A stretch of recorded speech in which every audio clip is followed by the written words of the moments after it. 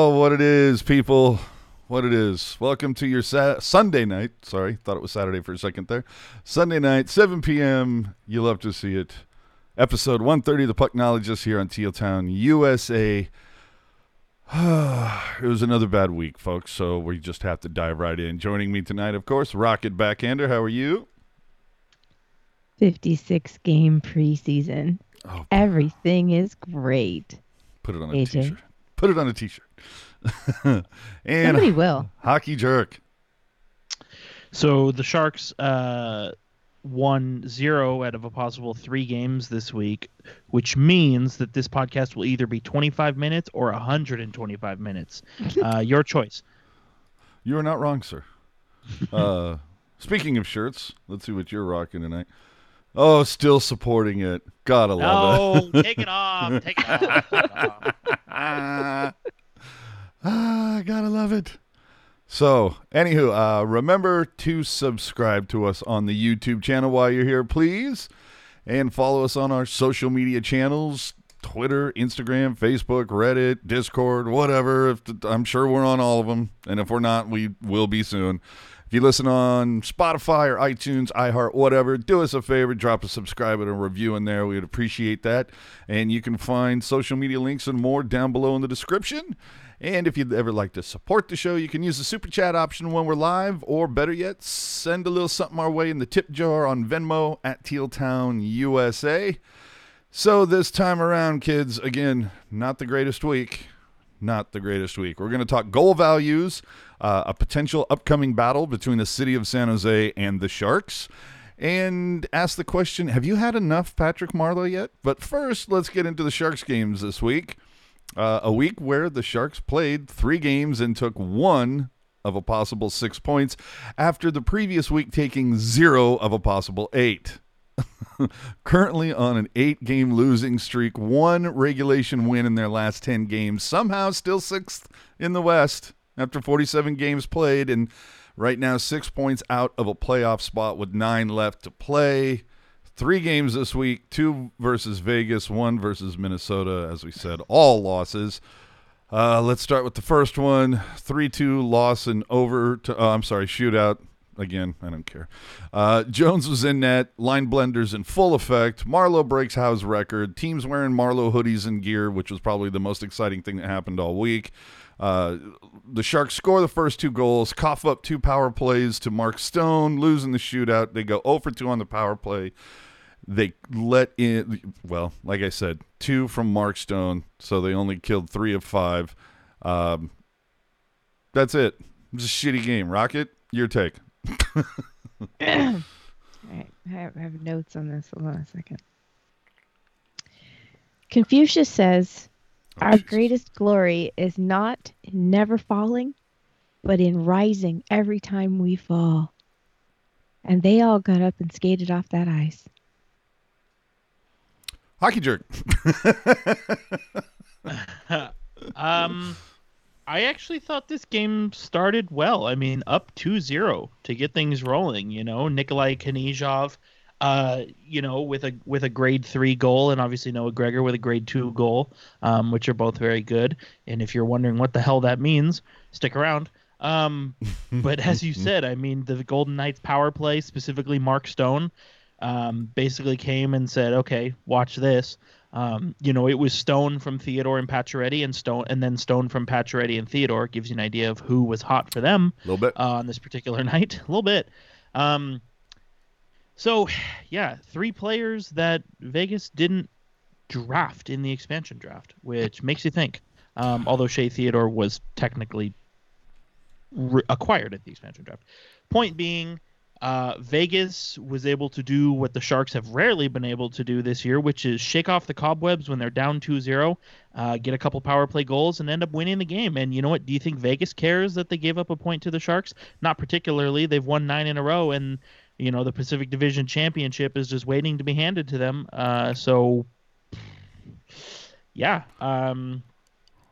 Aside from that, I mean, not really. After Noah Gregor's goal to start the second period, it was all pretty much off the rails. I mean, the face-offs were kind of close. Maybe that's a silver lining.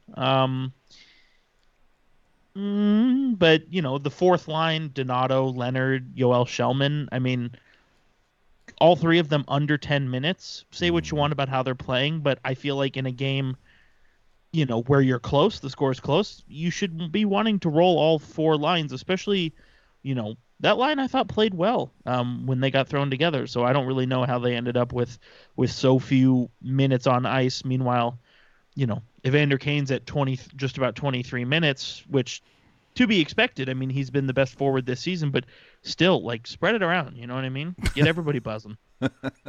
Well, the one thing that I still take away from this game is the fact that early in the game, Shellman drills White Cloud. That's a call. 2 minutes. Go feel shame. And then later in the game, McNabb drills Couture with almost the exact same hit. No call. Nothing. We're fine. The inconsistency is so maddening some days. But we move on to the second game. 5-2 loss. Goals from Meyer and Hurdle. Same lineup as the previous, but Kozanash gets the start. Marlowe's 900th straight game because, it was Marlowe week. Timo from Shellman early into this, first 2.5. And, nice to see Timo score. It's been a hot minute. Of course, he's also been a hell of a turnover machine. And the story for me on this one, Burns was pissed off from the get-go, particularly at Pacioretty. What was going on this? But Burns seemed like a man possessed, Rocket. Yeah, he really was in a mood, if you will. I don't know if maybe the game prior, Pacioretty had done something that was just it's unacceptable, or if it was something very early on that it was a precedent that needed to be set. But it was definitely out of character for Burns, I felt. Well, and I think, I mean, whether or not this precipitated it, I mean, your guess is as good as mine. But I know early in the season series, Pacioretty had a pretty suspect hit on Logan Couture, and then I think in a following game, I think those two were beaking each other a little bit. So I'm wondering if it's just a situation where Burns is like, we're gonna cut the bullshit early on. But I mean, you look at the score, and we talk about this every time the Sharks play Vegas. Like Vegas, like when Vegas sees the schedule, ooh, we got the Sharks coming up. Like they're licking their chops, they're tapping their fingers together because they know all they have to do is get the Sharks distracted, and it's over and done with. You know what I mean? This game, last game, Sharks are up 2-0 to start. This game, they're up 2-1 to start, and even go back. The last games that were in Vegas against this team, Sharks have a lead, and Vegas says, all right, we gotta distract them a bit, dangle the carrot in front of them, and they let it get away from them again. You know what I mean? And the Sharks, you look at the record, the Sharks are, I don't know regulation versus overtime, but for simplistic sakes, 0-8 against Vegas this year. I'd be curious to know how many of those games the Sharks were leading at one point. Wouldn't it be 0-7? Because they still have one left against Vegas at the end of the season. Do they? I don't know, dude. They all run together. Yeah, they do. You're right. 0-7. You're correct. But, I can tell you, 3 of them, they were leading to start. Oh, no. I'm with you. It's not good. Let's hit Power play bad again. Let's hit John in the super chat. Thank you so much for your donation, John. AJ, as you pointed out yesterday, Jones has reverted to form the moment Dubnyk, his competition, left. And I think we're not going to get into that. Yeah, exactly. We are going to talk about that in just a little bit. My notes on this one, they were just funny notes because at this point I'm just looking for anything because I know they're not going to win. I have no hope. I remember in this one, Meyer lost his footing as Theodore kind of nudged him, and so Theo got this weak call against him, but that didn't stop morons from saying, oh, what a flopper Meyer is. And it's like, clearly you weren't paying attention. Carlson took a soft hooking call. Just some soft calls. But again, Stone would score a power play goal. It seemed to be a recurring theme this week. But it's amazing that this team has a Norris-winning defenseman for a general manager, a defenseman for a coach, the NHL's most expensive defense, and somehow are so bad on the defensive side of the puck. And you allow, is palpable. Oh, I'm telling you, and you allow 40 shots on goal on your rookie tender in his second start. You want to know something even better? Whip it Yes. out. So between, as you mentioned, defenseman as a GM, defenseman as a coach, most expensive blue line in the NHL, add all that together, yes, Sure. combined 0 cups. well, whatever, but combined 4 Norris trophies. Jesus Christ. Dude, that hurts. As Jark pointed out, VGK 7-0 versus San Jose, and in this game they would, of course, clinch a playoff spot with this win. Yay. That's so Sharks. Finally, a 5-3 loss versus Minnesota. This time, it really was a rotation on the bottom 6 this week. This time, Blickfeld is in for Shellman. Pattering comes in for Shimmick. Jones gets back into the paint, and it lasted for about 19 seconds, people. That was the goal. Bugner even calling out, saying it was a horrible goal. They allowed 2 more before the end of the first, and then Jones gets yanked for the 8th time this season, and for the 3rd time in his last 6 starts.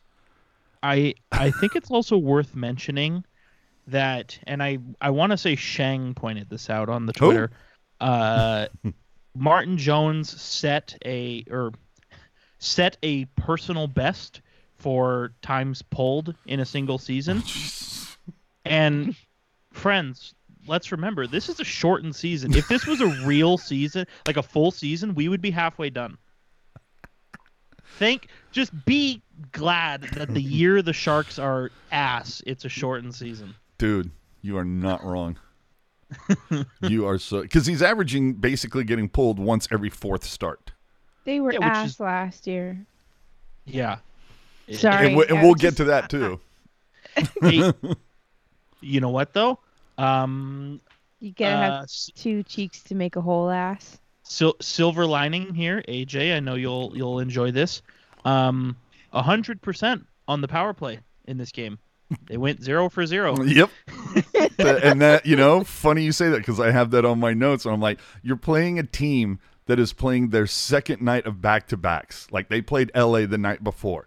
So they're on the road back-to-backs, and they can't even do enough to draw a goddamn penalty. And that's the other thing that's weird too, because they dominated in the faceoff circle. They dominated at blocking shots. I don't know how this game got away from them. The defense. Well, it was because of all that emotion that was spent during the first 15 minutes watching the Marlowe presentation. Dude, eat my ass. Like, seriously. Like, it was, dude, don't get me wrong. It was a nice video, really nice video, but like how many times are they going to let this poor bastard down? Dude, we're going to talk about that in a little bit. Like, eyes on your own paper. At Patrick Marleau's funeral. Oh, Jesus. He's going to have this year's team lower the casket so that they can let him down one more time. Yeah, I saw it coming. And then they're going to raise a banner. Yeah. Games played, leader, and yeah, I don't. Well, I will say this was a game that Bugner seemed to really, during the postgame, kind of intimate. Like, he's not going to come out and straight say it because, Chief wants a paycheck for the next couple of years. But let's just say, you tell me, okay? Bugner's words, just listen, and we'll get into it afterwards. You have an influx of players coming and going. Sometimes those things are going to happen, but it's a tough time of year to have that happen. And we knew, going into the game that, there's no secret. Look at their lineup, look at our lineup, and we're missing a little depth there. And it got us early. Let's be honest. I mean, the 2nd and 3rd goal, that's where it got us. You look at Vegas's lineup in the last 2 games against ours. You look at Minnesota's. It's a lot of things that got to go right to get to get a win, get back on track, and get some points. And it starts from goaltending. It starts from the giveaways to the defensive plays away from the puck, and of course, special teams. So what I'm hearing is Bugner basically saying, look, our team isn't good enough to compete. Who puts together the team? It's not me. Doug. Yeah. It's he's saying we lack the depth. We need a lot of things to go right in order for us to win. That is, to me, Bugner saying, yeah, we don't have enough. Yeah, well, and this is not the first time in recent memory that this has happened either. I can recall specifically because I was at the game that this all started. You guys remember those 2 or 3 game stretch where Tim Heed played right wing on the fourth line?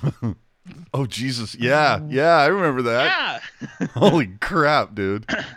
That's what I'm saying. Like, you're like, and say what you want about Tim Heed, but pretty good on the offensive side of the puck, I would say.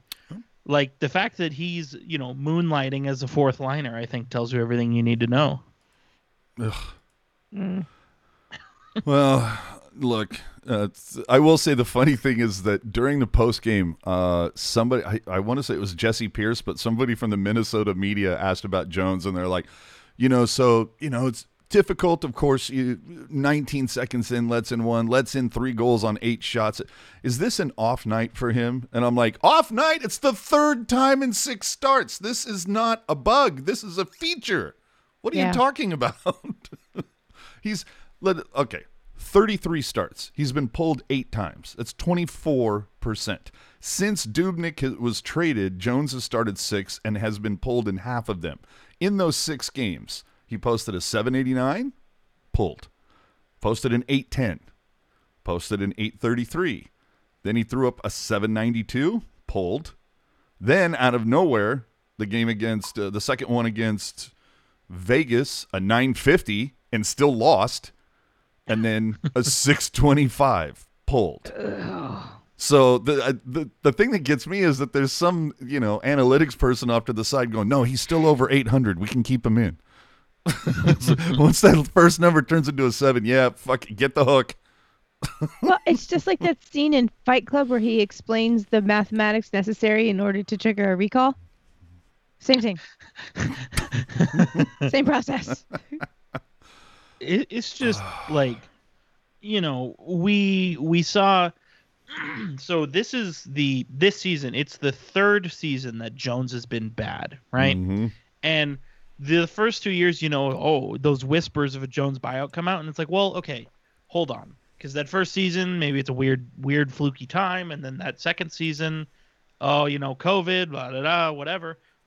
Now, like I said, this time these buyout whispers, they're already happening. We've talked about it weeks at a time, and I'm really hoping that this time around it actually happens, and there's not another justification that sort of falls out of the sky on why a buyout needs to be held off on. Because, I think haters will say, oh, it's a flat cap environment and no revenue and blah, blah, blah. But you don't offer to spend more money at the trade deadline unless you have it. So with that same logic in mind, a buyout, I don't think, should be something that's like super taboo at this point or in question because of the lack of revenue coming through. Like, clearly money's not an issue. So I say just do it. It's a pretty tame buyout, relatively speaking. Just do it. Well, you have to do something, because if you don't and you roll him out there yet again next season, what's the point? Well, what's the point? But the whole idea of like, look, you're going to be playing 3 consecutive seasons with essentially the same guys. I mean, what's the difference between the roster this season and last season? Essentially, no jumbo. But everything else is kind of the same. I think certain players have actually taken positive steps compared to last season. Yeah. One of those would not be Marcus Sorensen. No. But I don't think it's total disaster. Like, I think there are some, like, I look at. My point is that they're not bringing. They didn't bring in a difference maker, and I don't think they're going to have something next year either. No, you're right. And like I said, you look. I point to Kane, Ferraro, Knizhov, Gambrell, LeBanc. These are guys who upped their game, but the guys who downed their game, it cancels out all the positivity that was generated. Like, Martin Jones who was brutal last year, is somehow worse. Yeah. Well, it's just that idea of like, look, you can put racing tires on a jalopy. It ain't going to make the car go any faster. I'm just saying. No, you're right. So, look, final notes on the 3 games. The Sharks took the lead in both VGK games, could not hold it. The defensive choices have just been staggeringly bad, specifically Šimić and Vlasic. Bugner, again, in multiple media calls this week, has kind of passively, aggressively said, this is Doug Wilson's fault. Look, and then, of course, the Sharks helped both Vegas and Minnesota lock up their playoff spots. And then we talked about the power play for a hot second there. But in 12 games played so far this month, the Sharks power play is 2 for 33. And one of those came in a 5-1 loss to the Ducks. So that one that you did get, scored by none other than Patrick Marleau, but that one that you did get, not a real difference maker. The other one came in garbage time versus the Kings, who had a 4-1 lead at the time. That was scored by Timo.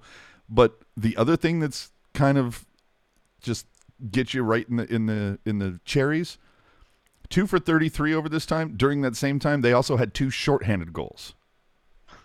So it's like up 1 man, down 1 man. Doesn't matter. We're going to score 2 goals. That's all. So Jerk's favorite time of the show, of course, 47 games. The Sharks are 18, 24, and 5. Good for 41 points. At this time last season, 21, 22, and 4. Good for 46 points. So 5 points worse than last season. They have to go. It's going to be significant. There's 9 games left, right? 4 versus Colorado. Yeah, 4 versus Colorado, 4 versus Arizona, 1 versus VGK. So, of course, the 2 questions are, will they get 11 points over the next 9 games, which I think they pretty much need to get in order to beat their total from last season, and that would be a minimum of 5-3-1. That's basically they need to sweep Arizona and get, 1 more out of Colorado or the Vegas game. So I crunched the math here. So the Sharks, they've got, as you said, AJ, they've got 41 points in 47 games. If you extrapolate that over a 70-game season, because that's what the Sharks had last year, yes, that would put them, that same pace would put them at 61 points in 70 games. And for reference, last year they had 63 points in 70 games. So my hypothesis, if you will, as you said, it's in doubt. But I'm Stranger optimistic. things have happened. Stranger things have happened. So we'll see. We'll see. To me, if they lose against Arizona tomorrow, it's over. Like all hope is gone.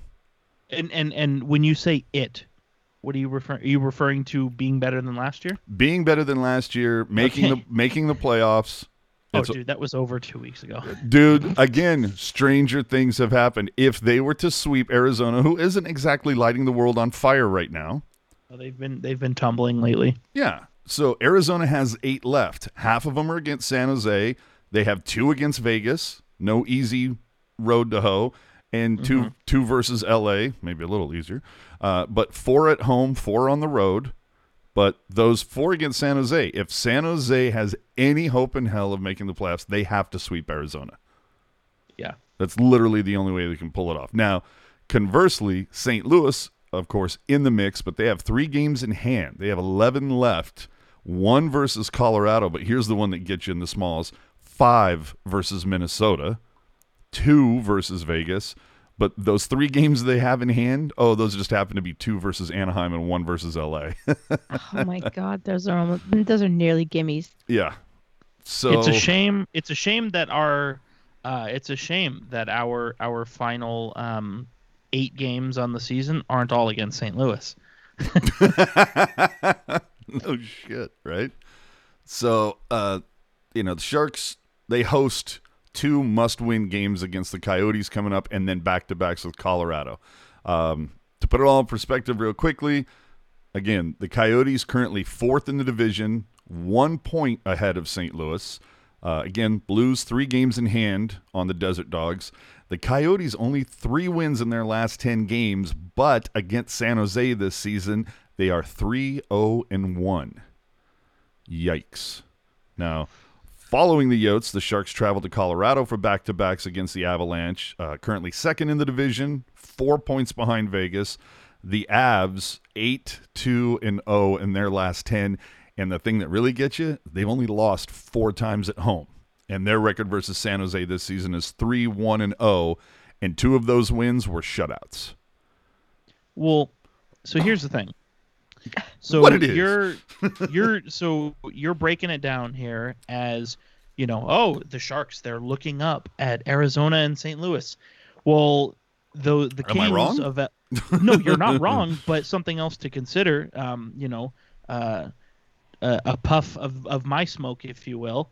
L.A. is 1 point behind them and has 2 games in hand. Jesus Christ. Wow. This really could come down to like the last, couple of days. No, dude, it's exactly what I said at the beginning of the year.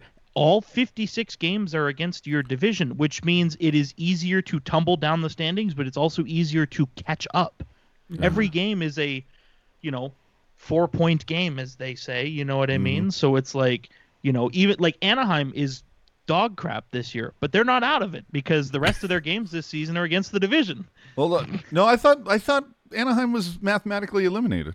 Have they not? No, they actually, you know what? I believe you are correct. If not Oops. already, they are very close to. But Never mind. point still stands. They should have probably been out of it weeks ago. Jesus. Quick one in the chat from TC Smith. Is Couture playing hurt? Yes.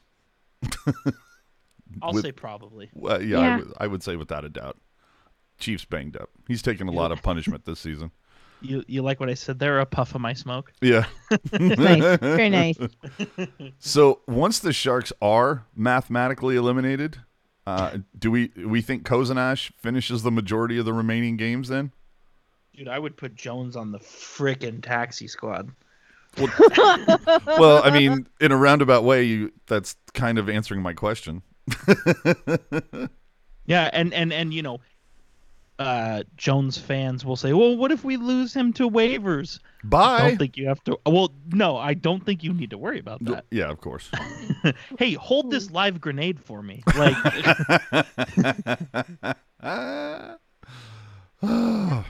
Well, Some GM is gonna get talked into it. Doug will talk him into it. no, not without throwing a lot of other things their way.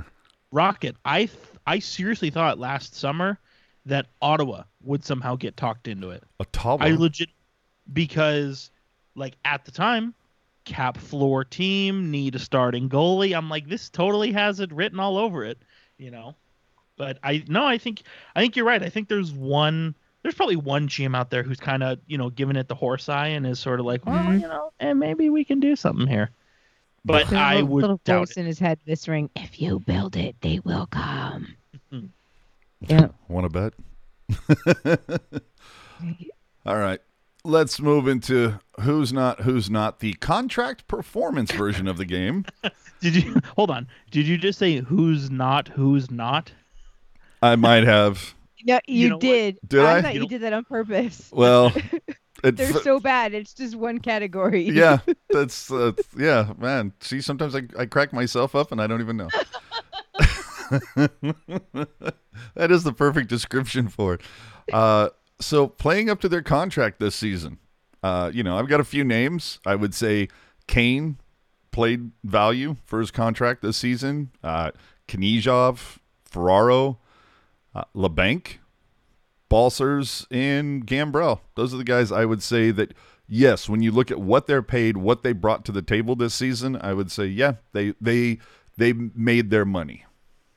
Is there anybody I'm missing on that list? I would say Matt Nieto if he wasn't hurt. Yeah, no, that's a good pull.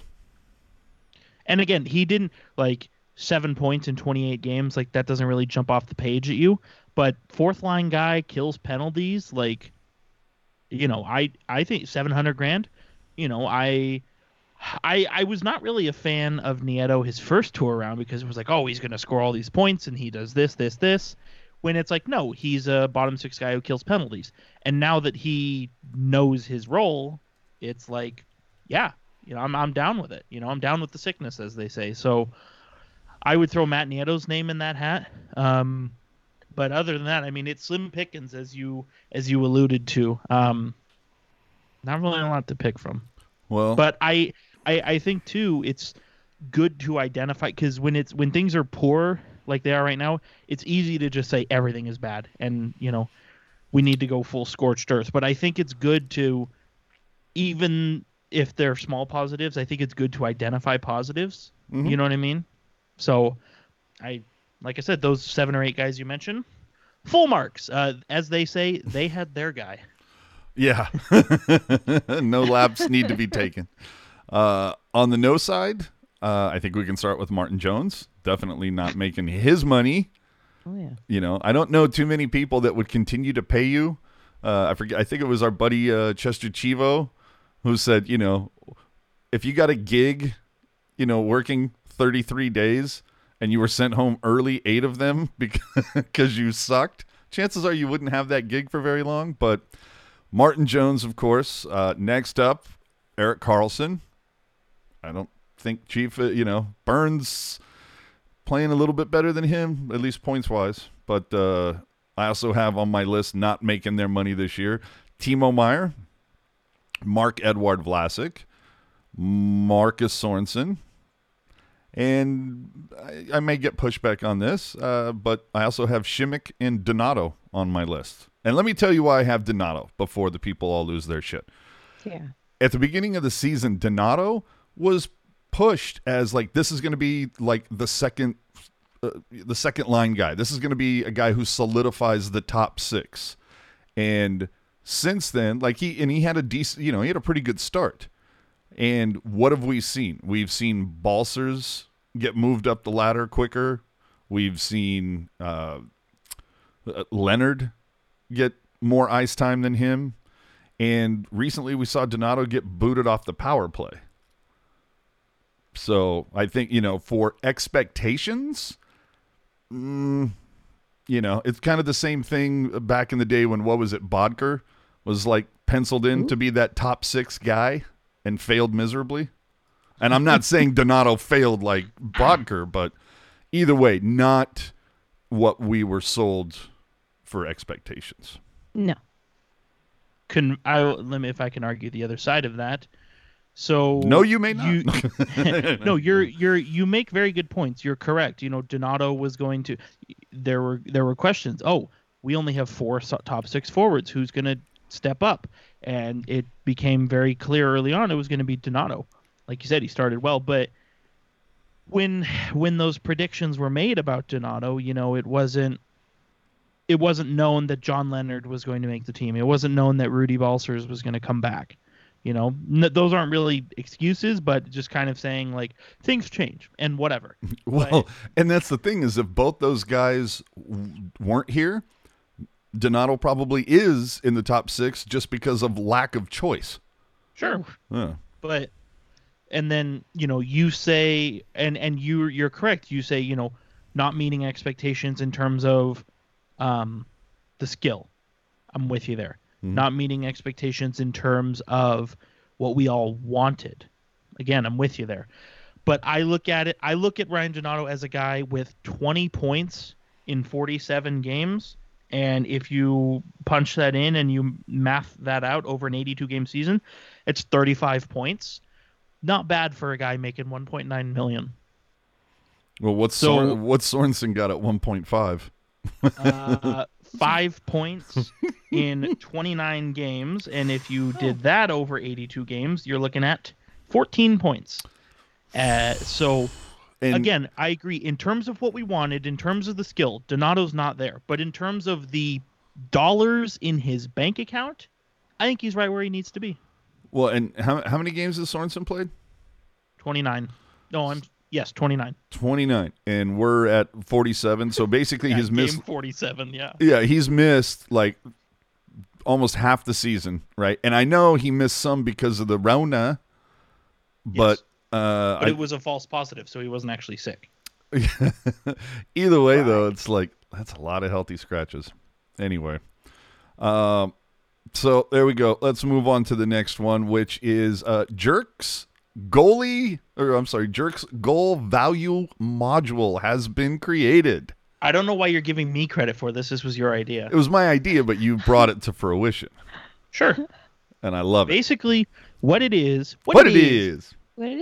all the time, and the three of us, we've debated, well, okay, and we always make the argument, well, AJ does, oh, Milan Mahalik had 29 goals this year.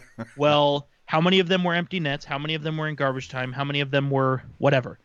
And then AJ will say, well, Jeremy Roenick's first year with the Sharks, he had 13 goals. 10 of them were game-winning goals. That's a high-value goal. And so, the hamster wheel started spinning, and it was like, okay, well, how do you determine goal value? And so with that, we have created the goal value module where your goal is either a low-value goal, so garbage goals, empty net, goals that don't really matter. A goal that is 5 minutes left and you're either up or down by 5. Yeah, literally, if the goal was not scored, the outcome of the game does not change. Mm-hmm. Then you have mid-value goals. Maybe it brings you within 1. Maybe it brings you closer, just throughout the normal goals throughout the course of the game. Then you have high-value goals. You open the scoring, you tie the game, you get a game-winning goal. Those are high-value goals. Mm-hmm. And so I'm gonna use your medicine against you here. You're being a Ryan Donato hater, but did you know that 5 of his 6 goals this year are high-value goals? There you go. So maybe there's something to it. Yeah, I'm saying it. It's an analytic that I think you can be of value. And then who has the most high-value goals this season? That would be let's see. Most high-value goals, it's a tie between Tomas Hertl and Kevin Labanc. They both have 7 high-value goals. Even more interesting, Labanc's got 7 high-value goals. He's only got 10 on the year. So Makes you think. Yeah, so but should he be benched? I'm gonna go Catch with me on no. Facebook Live to find out more. Yeah. So boy. it's interesting. I think this is something that we're definitely going to think about going forward. We might have to track this on the Teal Town website just going forward. I think it could be a lot of fun. Add it to my bio. There you go. Okay. I have to ask the question. Does anyone else the Sharks are not making the playoffs. No, does anyone else have Patrick Marleau fatigue? Like A little bit. yeah. Who? Like, are you tired of hearing about this guy? And the whole thing is it's not his fault. It's everybody else, making all the big deal out of it. But you can tell, like, Chief is tired of talking about this crap, and I think a lot of people were tired of hearing it. Well, if the team were any good, they'd have other positive things to talk about. Unfortunately, poor Patty gets saddled with being the one lone Bethlehem star-sized bright spot of the season. You're right. I was gonna say Rocket, bang on there. And you know what? The positive out of all of this Marleau talk, it means that the Sharks' most recent happiest memory is not Game 7 against Vegas anymore. Hey-oh. We don't have to keep hanging our hat on that. Okay, here's the thing. I love that game as much as the next person. I was there. I lived it. But if your happiest moment is 2 years ago, what does that say about how things are? Yeah. And the same thing with Patrick Marleau. Like, Patrick Marleau joined the Sharks more or less around the time that I became a fan. You could argue that my life and Patrick Marleau's career have progressed at a commensurate rate. But even I'm kind of like, dude, let the poor guy play hockey. If you were watching the game against Minnesota, the Sharks are losing poorly. And Randy Hahn is saying, oh, be sure to stick around. We're going to talk to Patrick Marleau about the record. He's got a message for the fans. And my whole thing is, why? Have we not already heard this? No, it's a great point that, yeah, you need something positive, because up until the Marlowe thing, like, what was the biggest positive we had on this season? Like that, Dude, the biggest positive dude, was the Vegas comeback 2 years ago. Dude, no, but that's what I'm saying is up For until the this season? Marlowe thing, the biggest positive for this season was a member of the coaching staff finally getting from Canada to the U.S.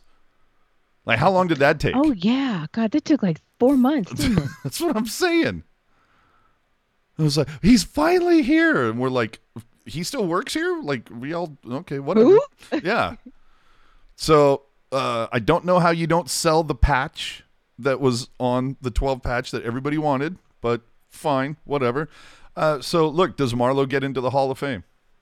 Yes. No. First ballot? No. Okay. Yes. Because, okay, haters will say, oh, he has the games played record. That's what haters will say. But here's the thing. It's the Hockey Hall of Fame, not the NHL Hall of Fame, and Chiefs got 2 Olympic gold medals. Oh, Great point.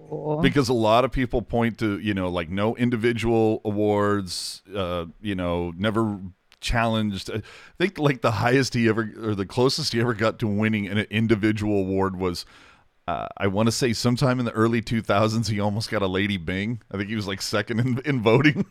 Yeah, Yeah, he I was was gonna in 2000. Okay, so 6th in Calder voting back in 98, 3rd in Lady Bing voting back in 06, 4th in Bing voting in 09. Wow. 6th in Bing the following year, 4th in Bing in 2011. So in the Bing conversation for a while, but got a couple of top 10 Selke votes in that time as well. Got a top 10 Hart vote as well. Man, somebody must have really loved him that year. Yeah. But yeah. Well, was that okay, the year that he had like 82 points or something? Yeah, he got 83 points in 82 games. Ninth place in Hart voting. Does Marlowe get a bang before the end of his career? Probably not. I don't think he plays enough minutes to qualify, or not to qualify, but to even be in the conversation. But he's got the games played record, 2 Olympic gold medals. He's gone to the All-Star game, I believe 3 times in his career, potentially 4, and in the conversation for the Lady Bing for a while. So it's not a Joe Thornton career, but it's a Hall of Fame worthy career. I would say, if you ask me what the definition of Hall of Fame is and then apply that to Patrick Marleau, I would say no, probably not. But based on the precedent that's been set with previous Hall of Famers, I say there's no way he's not there. Well, Marty T in the chat bringing something at you said, but if it's not the NHL Hall of Fame, you can open up arguments at Howe's tenure in the WHA. Correct, but you're absolutely right, but I don't know what where are you going with that? Give me a follow-up. Well, because you said it's the Hockey Hall of Fame, not the NHL Hall of Fame. That is correct. So there's in Howe's games played then doesn't count the WHA. Yeah, because the record is NHL games played. It's not hockey games played. Okay then. See? Marty, question games, asked and answered. No, and yeah. I hope I didn't sound like a dick there because I wasn't trying to be. But. Okay, Mr. Burns. So look, there was some great videos, great messages. You saw members of the San Francisco Giants, the A's, other hockey players. But I think we can all agree that the video that meant everything to everybody came out of Toronto. Hey Patty, just want to congratulate you on an amazing milestone and accomplishment. I know myself and Mitchie, it was a huge honor and a privilege to get to know you and play with you for 2 years and build an amazing friendship. We want to thank you for letting us, Joe. He's been a constant pro with us the whole time as well, another father figure. I want to congratulate you on this awesome accomplishment and have fun with your family, pal.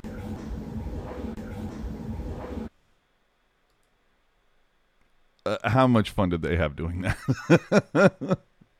He just never has clothes on. I honestly think he's a nudist. Oh, absolutely. My takeaway from that, and like it. Okay, it's a video for Marlowe. Yes, it's Maple Leafs guys, but it's for Marlowe. It's for the Sharks. You know what I mean? And I was kind of getting a kick how if you go on Twitter, we always say how does this get us? back to the Maple Leafs. How does this affect the Leafs? And you saw so many Maple Leafs fans say, "Look how funny our team is," and it's like it's not about you. But everything is about the Maple Leafs. Yeah. You looked at all the videos, like a lot of course, former players that he, whether it was Mark Smith or Setaguchi, Dan Boyle, I think Tony Granato was in there. I mean, it was a long line of people. Mysteriously absent, Jeremy Roenick. I wonder why. Jeremy Roenick threw out a tweet. Was it a gutless tweet or? Well, no, he posted that graphic. The one where it's like Howe and Marleau, like animated, standing next to each other, and it's got the banner and all this stuff. It says "Pretty incredible accomplishment." # Patrick Marleau.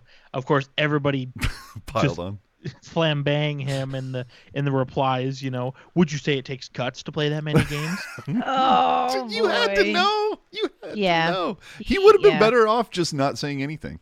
Yep. Although I think you could describe that for most of Jeremy Roenick's career.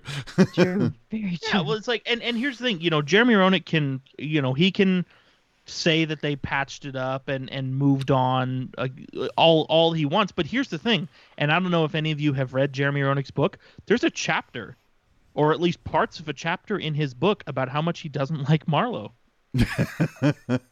I mean, maybe there's more to it. I haven't actually read the book, but I'm pretty certain he spends a decent amount of time talking about his issues with him. Man. Well, hey, you know what? I'd rather have that, though, than just hearing the same cliche bullshit.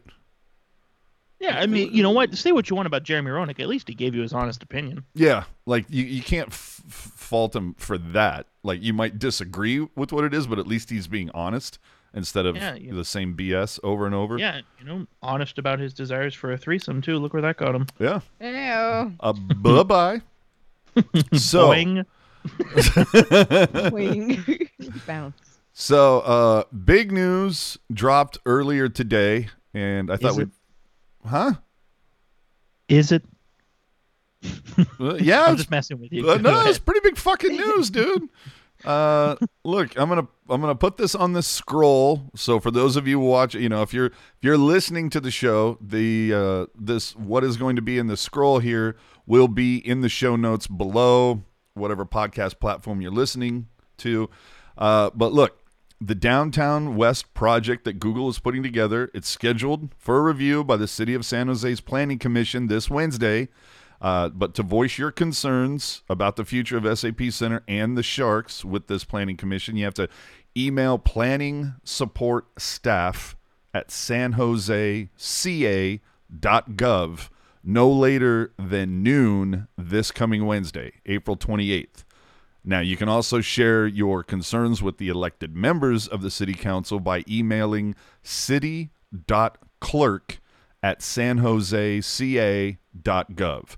Now, I'm going to keep that scroll going up there for anybody who wants to, pull down those email addresses. But the gist of it that was, it was a rather long email that was fashioned today, but the gist of it is basically how the city is moving along with Google and SAP Center and the Sharks they're not even being considered.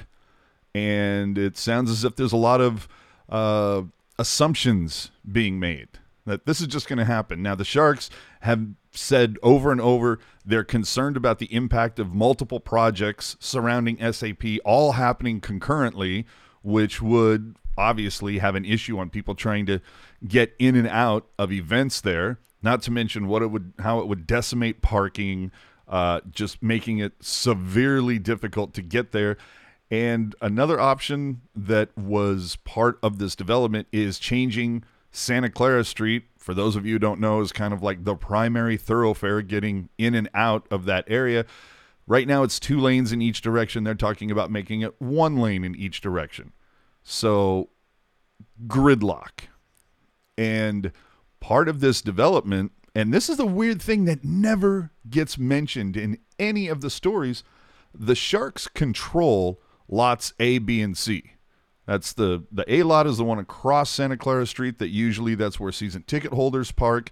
and then what is called B and C, that's the big concrete parking on the north side that's attached to the building. The Sharks have to sign off on that to give control of that over to Google and to be able to develop on that. They can say, no, fuck you, because they want something either equal or better than what they already have. And right now, there's nothing. And so at this point, it sounds like the Sharks are like, no, you can go fuck yourselves, because you're not trying to work with us. We're like, bullet point 27 out of your concerns on how to make this work. Well, and if you look back to prior emails too, the operating position was always, we haven't been consulted, but we're ready. We want to step in. We want to be at the table. And the email that came out this afternoon was very much like, more or less saying we've changed our stance to being firm. And if you want it, come take it. Yeah, because the city is, and it sounds like it's more the city than anything. But the city's just kind of like, no, man, we want that Google money up in here, and we don't give a shit what it does to the SAP Center and all the people that events there attract. We want that Google coin. I mean, there's so many layers to it. You know what I mean? Like maybe Google gives you more money up front, maybe, but the San Jose Sharks Sports and Entertainment, who runs the Sharks, the Barracuda, the Tank, Sharks Ice, all of these different properties, they'll bring you less money up front, but more money long term, guaranteed coin every year. And that's just for hockey games. We're not talking about concerts. We're not talking about, mixed martial arts, wrestling, boxing shows, motocross, monster trucks, all the bullshit they run through there. Like, there's so much money. Dion, Tony Robbins. Oh, yeah, absolutely. Even the stuff that nobody cares about is making money for somebody. You know what I mean? Yeah. So it's just crazy to me. But not only that, but like, and here's the thing, I obviously don't live in San Jose anymore. But if I see somebody wearing Sharks paraphernalia, I'm gonna look at them and be like, "Hey, Sharks," or "Hey, San Jose." If I see somebody wearing a Google shirt, I will literally roll my eyes. And that's not me being ridiculous either. I've literally rolled my eyes when I've seen that. So, money is everything. But, dude, like, building a brand that brings the people of your city together, something where you see a Sharks logo and you say San Jose, California. Mm-hmm. And so it's just crazy to me from the perspective of making money and citizen engagement, if you will, but also the fact that there are some, from what I understand, some pretty ironclad deals that are sort of being threatened through this whole thing, as you mentioned, AJ, with the parking lots that are adjacent to the SAP Center. So it's just a lot of garbage, you know what I mean? And as an aside too, you're talking about Santa Clara Street potentially being smaller. Look, I'm somebody who's very much in favor for buses and bikes and scooters and walking. I love all that stuff's great. But if you want to base your society around that, you need to improve the infrastructure that will allow it. Making the road smaller and trying to fit cars and the 22 bus, bikes, scooters, walking, a Googleplex, the Tank. Like AJ said, gridlock. There's not going to be room for everybody. Yeah.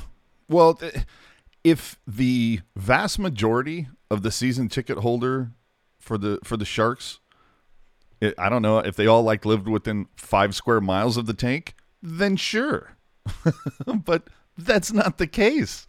In fact, the way I understand it, 2% of their season ticket holder base is within a 5-mile radius.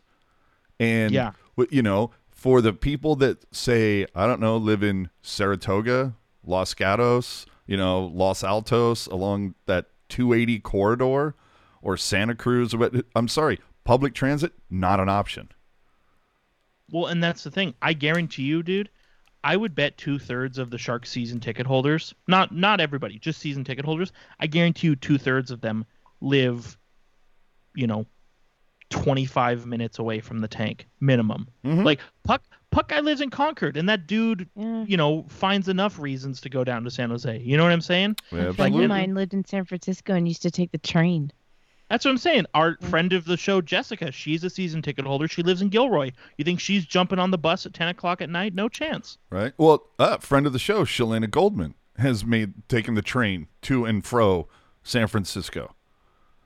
But she has to bail early if she wants to catch that train before it bails. Again, that's another thing where it's we want people to take public transit. Okay, can you run a train like at 11:30? No, we can't do that.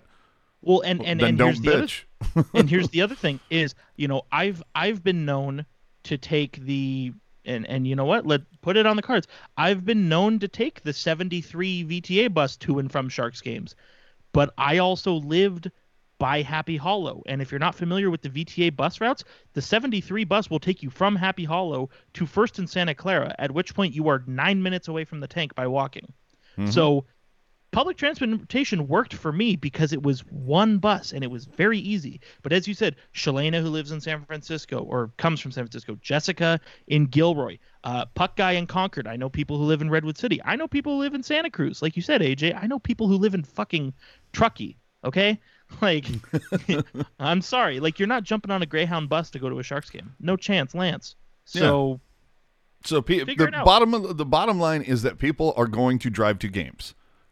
They have to. Yeah. And then it's also a case of, as well, look, what is it? Or what about, like, hey, I'm going to work, but I can't leave work, get home, and then turn around, get on public transit to go to a game. It's like, no, I'm going to go from work, and then I'm going to go, I don't know, have a beer at what's the beer garden that I like going to on the second story over there by the Whole Foods? Yeah, Whole Foods. Forget the name of the beer garden there, but like, look, I'm going to go there right after work, have a little beer at Whole Foods, or I'm going to pick up something at San Pedro.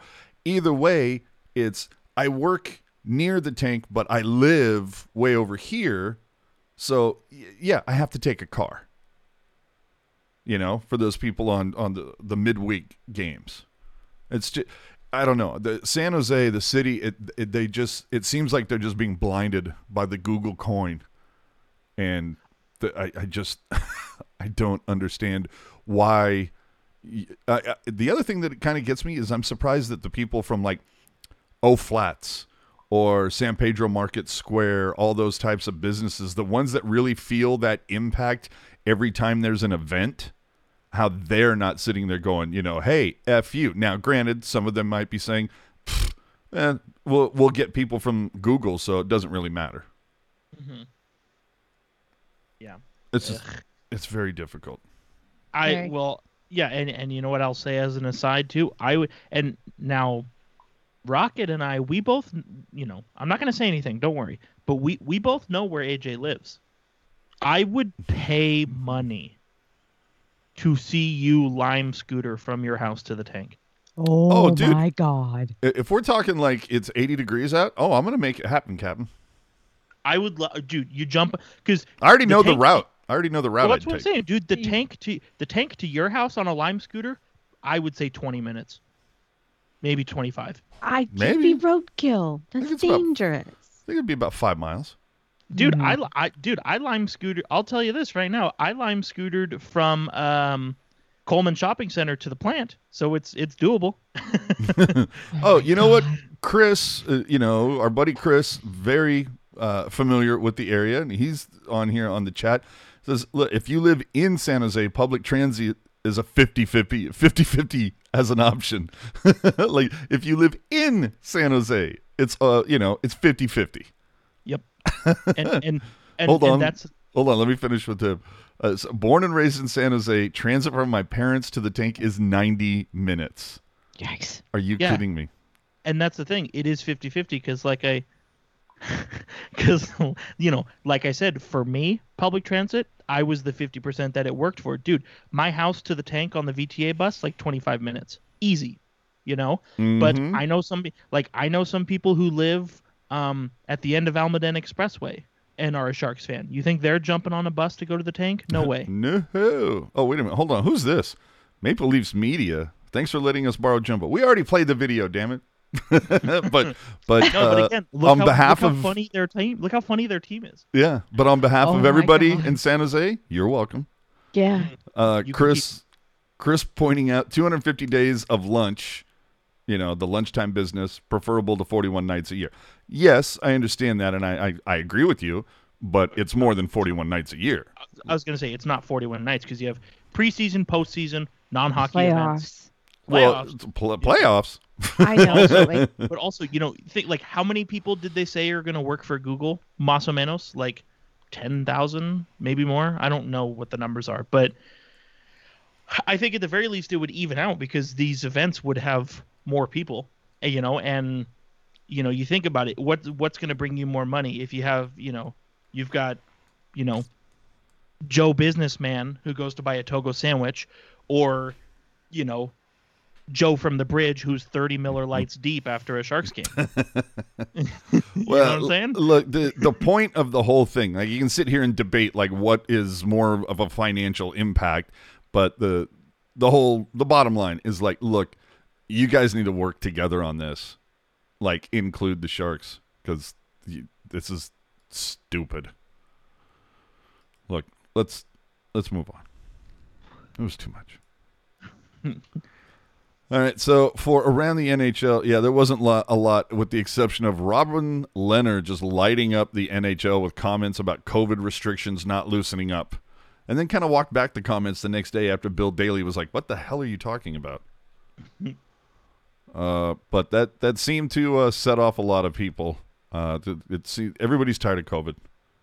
I don't know. I still think he kind of makes a fair point because, it's like, from what I understand, the NHL protocols are basically as strict as like March and April 2020 lockdown. And, COVID is out there and it's always lurking. But like, if I'm going to the grocery store or if I'm going to work and I have my mask, I feel relatively safe. You know what I'm saying? Mm-hmm. yeah. I don't feel totally like plastic bubble, but I don't feel like I'm totally in danger either. They said they've had something like 900 reported cases of the flu, and usually they have 250,000 or something like that. So, like, because everybody's wearing masks, nobody's getting sick, like the flu. So it's almost safer now than it was before because Absolutely. we're all wearing masks.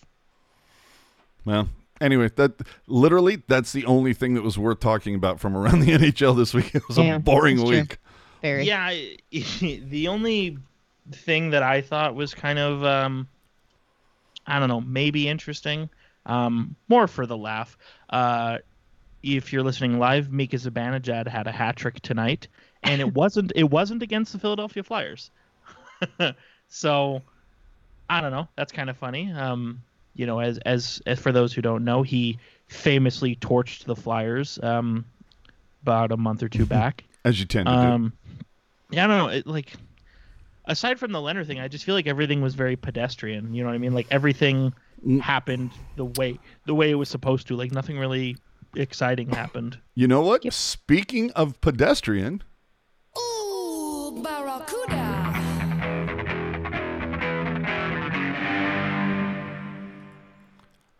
it doesn't get much more pedestrian than the minor league boys. It was a bad week for the CUDA, too. You thought the Sharks were bad. Yeah, bad week for the CUDA as well. 2 games against the San Diego Gulls, lost both by a combined score of 11-3. Yay. Nice. Goals coming from Bergman, Blickfeld, obviously before being called up, and Alex True. Right now in the month of April, the CUDA are playing .500 hockey. So far, 5 wins, 5 losses, and a shootout loss. So, currently the CUDA have a record of 12, 11, 4, and 2, sitting 5th in the AHL's Pacific. Blickfeld continues to lead the team in goals with 12 and points with 22.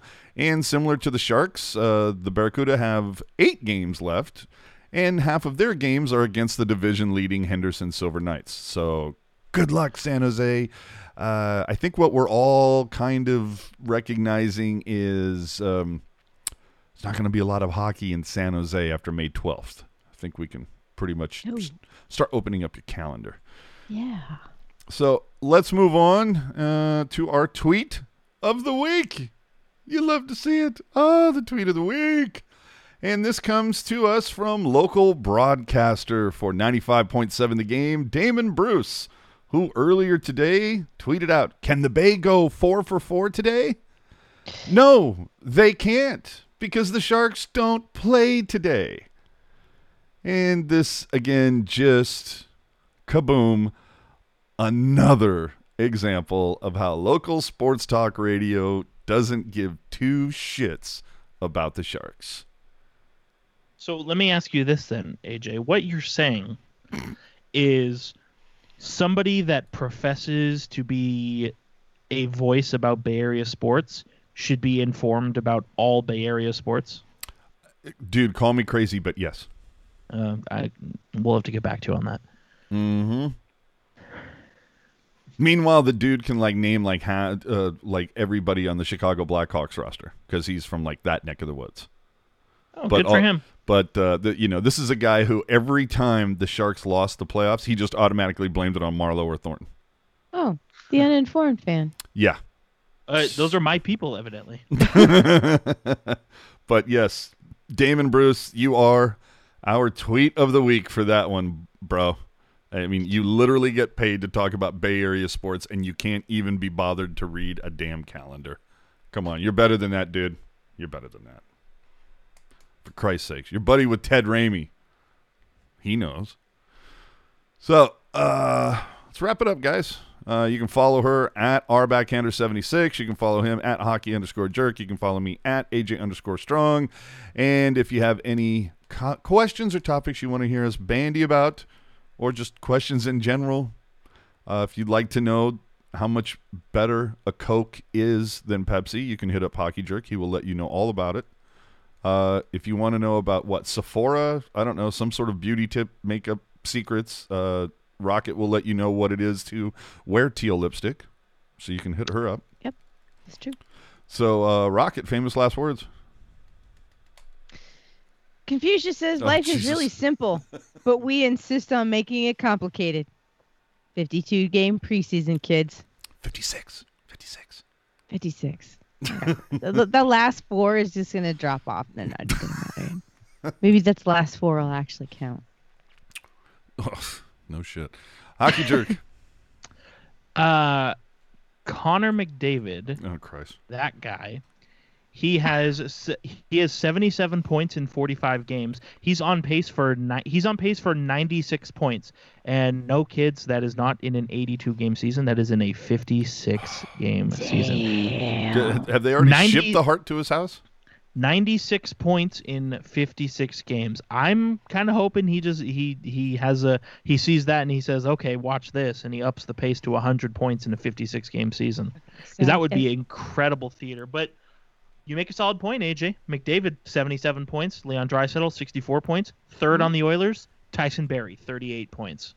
Sheesh. Who is bringing home the gravy for Edmonton? I think it's pretty obvious. Now let me ask you this: is Edmonton in a playoff spot right now? Yes, they've been kind of jumping rope with second and third in the Canadian division with the Winnipeg Jets. They're currently third in the division pretty comfortably. They're 7 points ahead of Montreal. I'm going to be real interested because how long's Connor been in the league now? Is this like his sixth season? So yeah. This is sixth. This is his 6th year. Yep. And I'll say this. Lastly, while we're on the subject, when McDavid signed his big ticket extension a few years back, and I said for Connor McDavid to be worth this contract, he needs to score 100 points a season. And here's the thing. In the 4 seasons since he signed the contract, he's either scored 100 plus points or been on pace to score 100 plus points and then didn't finish the season. So how's Erik Karlsson during that same stretch? I was going to say McDavid has taken my foot and jammed it right into my mouth. Damn. Meanwhile, still no word on if Erik Karlsson will hit 20 points this year. He's sitting at 18, but it's really anybody's guess. Jesus. Finally, from the chat, I can't remember another 8-game losing streak in franchise history. Oh yeah. Oh, I can. And I can. Shang. Okay, everybody, put your hands down. We'll call on you in a moment. No, Shang actually listed it earlier today, but I think this is their 8th time that they've done this. I mean, the one that is, of course, the most famous is when they dropped 10 in a row in 05, and then halfway through the game, it was announced that they had just acquired Joe Thornton. It's the second losing streak of 8 or more games this century, and we're 21 years in. And only the They second lost time. Yeah, eight losses in a row in 2021, 10 in a row in 2005. To go any earlier than that, as Shang pointed out, 97, I think, 96. Well, the whole thing is, it's like, dude, THC. I don't mean to beat up on you, but it's like I can't remember another 8-game loss in the franchise history. You clearly did not watch the second season of Sharks hockey. Like, didn't they win like 12 games the entire season? I think Well, was and- it 17 in a row or 13 in a row that they lost? I think it was 7. Yeah, well, and Shang qualified in his tweet that those 8-game losing streaks didn't include the first 2 ties. years. Well, They So- didn't include the first 2 years when they were astronomically bad. Wait, Yeah. in 15-16, wasn't there a time when they lost like 9 or 10 in a row? No. Not in 15, I know what you're 16. talking about though. They lost like 5 in a row or something, and then they went on a road trip and won all the Yeah. road games. I remember Yeah, what I you're know. talking about. Yeah. Yeah. All right. So famous last words from me. Of course, it's coming. That washed-up has-been loser of a player, Joe Pavelski, only has 20 goals, 43 points, and right now is a plus 20. Oh, what a has-been. Washed up. You know what? When we're on Discord here after the podcast, I'm gonna look up the goal value for all 20 of his goals.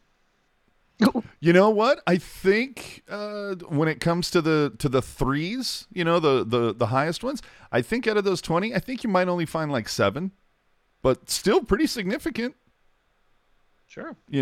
I would say probably close to half, because like half of his points came on the power play. I think at the very least those should be ranked 2. If this was an 82 game season, he would be on pace for Jesus, 30 this is gonna hurt. 35 goals and 40 assists, which puts him at 75 points, his best pace since 2015-16. Well, Wow. and if you look at his history, doesn't Pavelski, didn't he have a nice run there of over 30 goals every season? Yeah, he put up he constantly flirted with 20, and then he got 30 the one year, and then only 16, but it was a shortened season, and then 41, 37, 38, and then 29 and 22, which if that's a bad year, Sign me up, right? yeah, and then back to 38 his final year with the Sharks. Jesus Christ. Yeah, good way to. And He see now, might be good. yeah, might be good. THC saying half of his goals are probably empty netters. I will I know. guarantee you they are in fact not. That's what we're gonna find out. Yeah, we're gonna find that out. I don't think, if memory serves, I don't even know that Pavelski has an empty netter this season. But it is what it is. Thanks for riding along with us tonight. This has been a horrible 2 weeks of hockey. We try to be here to provide a little humor, a little entertainment, a little therapy for you. So thanks for riding with us. A couple more of these. There's only 9 more games left. That's the silver lining. There's only 9 more of these you got to watch and sit through. So subscribe to our YouTube channel if you would, please. Whatever podcast app you use, we would very much appreciate that. You can find everything on tealtownusa.com, and if you ever miss a show, you can always catch it on those platforms, on the website, and at YouTube on this channel. So hit that subscribe button. Remember to check out After Dark postgame following every single Sharks game. And that's our show. Thanks for watching or listening. We will see you next week for episode 131. And hey, let me leave you with this. Can it really get any worse? It's like, watch me tempt fate.